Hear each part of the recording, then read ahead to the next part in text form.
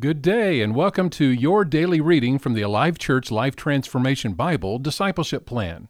Remember, you can find out more about this Bible and these readings at alivechurch.com. Now we're up to week 10, Jesus Principles for Prayer. Now this week's study is different. There is no daily affirmation reading. Rather, we're putting prayer into practice through the model Jesus gave us in Matthew 6, 9 through 13. Spend the time you would normally spend on the readings in prayer. On day 1, we turn our attention to Matthew 6:9. Pray like this, Jesus said, Our Father in heaven, may your name be kept holy. The principle Jesus gave us for prayer is that we should begin our prayer time with praise and thanksgiving. There are 8 Hebrew names for God stating who He is for us. They reflect His character as our Father. As you read through the names, pray and declare He is each of these in your life, and thank Him. And here are those names. Jehovah Shammah, God is present with me, from Ezekiel 48:35, which says, The distance around the entire city will be 6 miles, and from that day the name of the city will be, The Lord is there. The implication is that you are here. I am never alone. Next is Jehovah Rohi, God is my shepherd. From Psalm 23:1, The Lord is my shepherd, I have all that I need.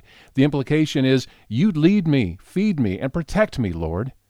And the next Hebrew name is Jehovah Jireh, God is my provider. Genesis 22:14, Abraham named the place Yahweh Yireh, which means the Lord will provide. To this day, people will use that name as a proverb. On the mountain of the Lord, it will be provided. And the implication is, you see what I need before I even ask. The next Hebrew name of the 8 Hebrew names for God, Jehovah Rapha, that is, God is my healer. Exodus 15:26, If you will listen carefully to the voice of the Lord your God, and do what is right in His sight, obeying His commands and keeping all His decrees, then I will not make you suffer any of the diseases I sent on the Egyptians, for I am the Lord who heals you. And the implication is, you can heal my body, emotions, and relationships. The next name for God is Jehovah Sidkenu. That is, God is my righteousness. Jeremiah 23:6, And this will be His name, the Lord is our righteousness. In that day Judah will be saved, and Israel will live in safety. The implication is, you accept me and forgive me because of Jesus. The next Hebrew name of our 8 Hebrew names for God, Jehovah M'Kiddush, God is my sanctification. Leviticus 20, verse 8. Keep all my decrees by putting them into practice, for I am the Lord who makes you holy. The implication is, you make me holy like Jesus.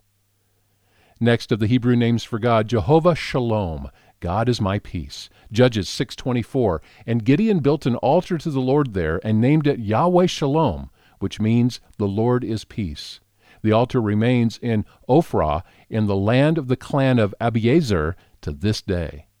The implication, you give me peace in spite of circumstances.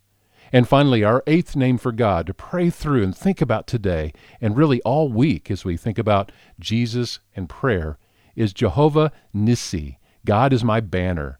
Exodus 17:15, Moses built an altar there and named it Yahweh Nissi, which means the Lord is my banner. The implication, you are my victory in conflict and in confrontation. And our memory verse this week is Matthew 6, 9 through 13, when Jesus said, Pray like this, Our Father in heaven, may your name be kept holy. May your kingdom come soon. May your will be done on earth as it is in heaven.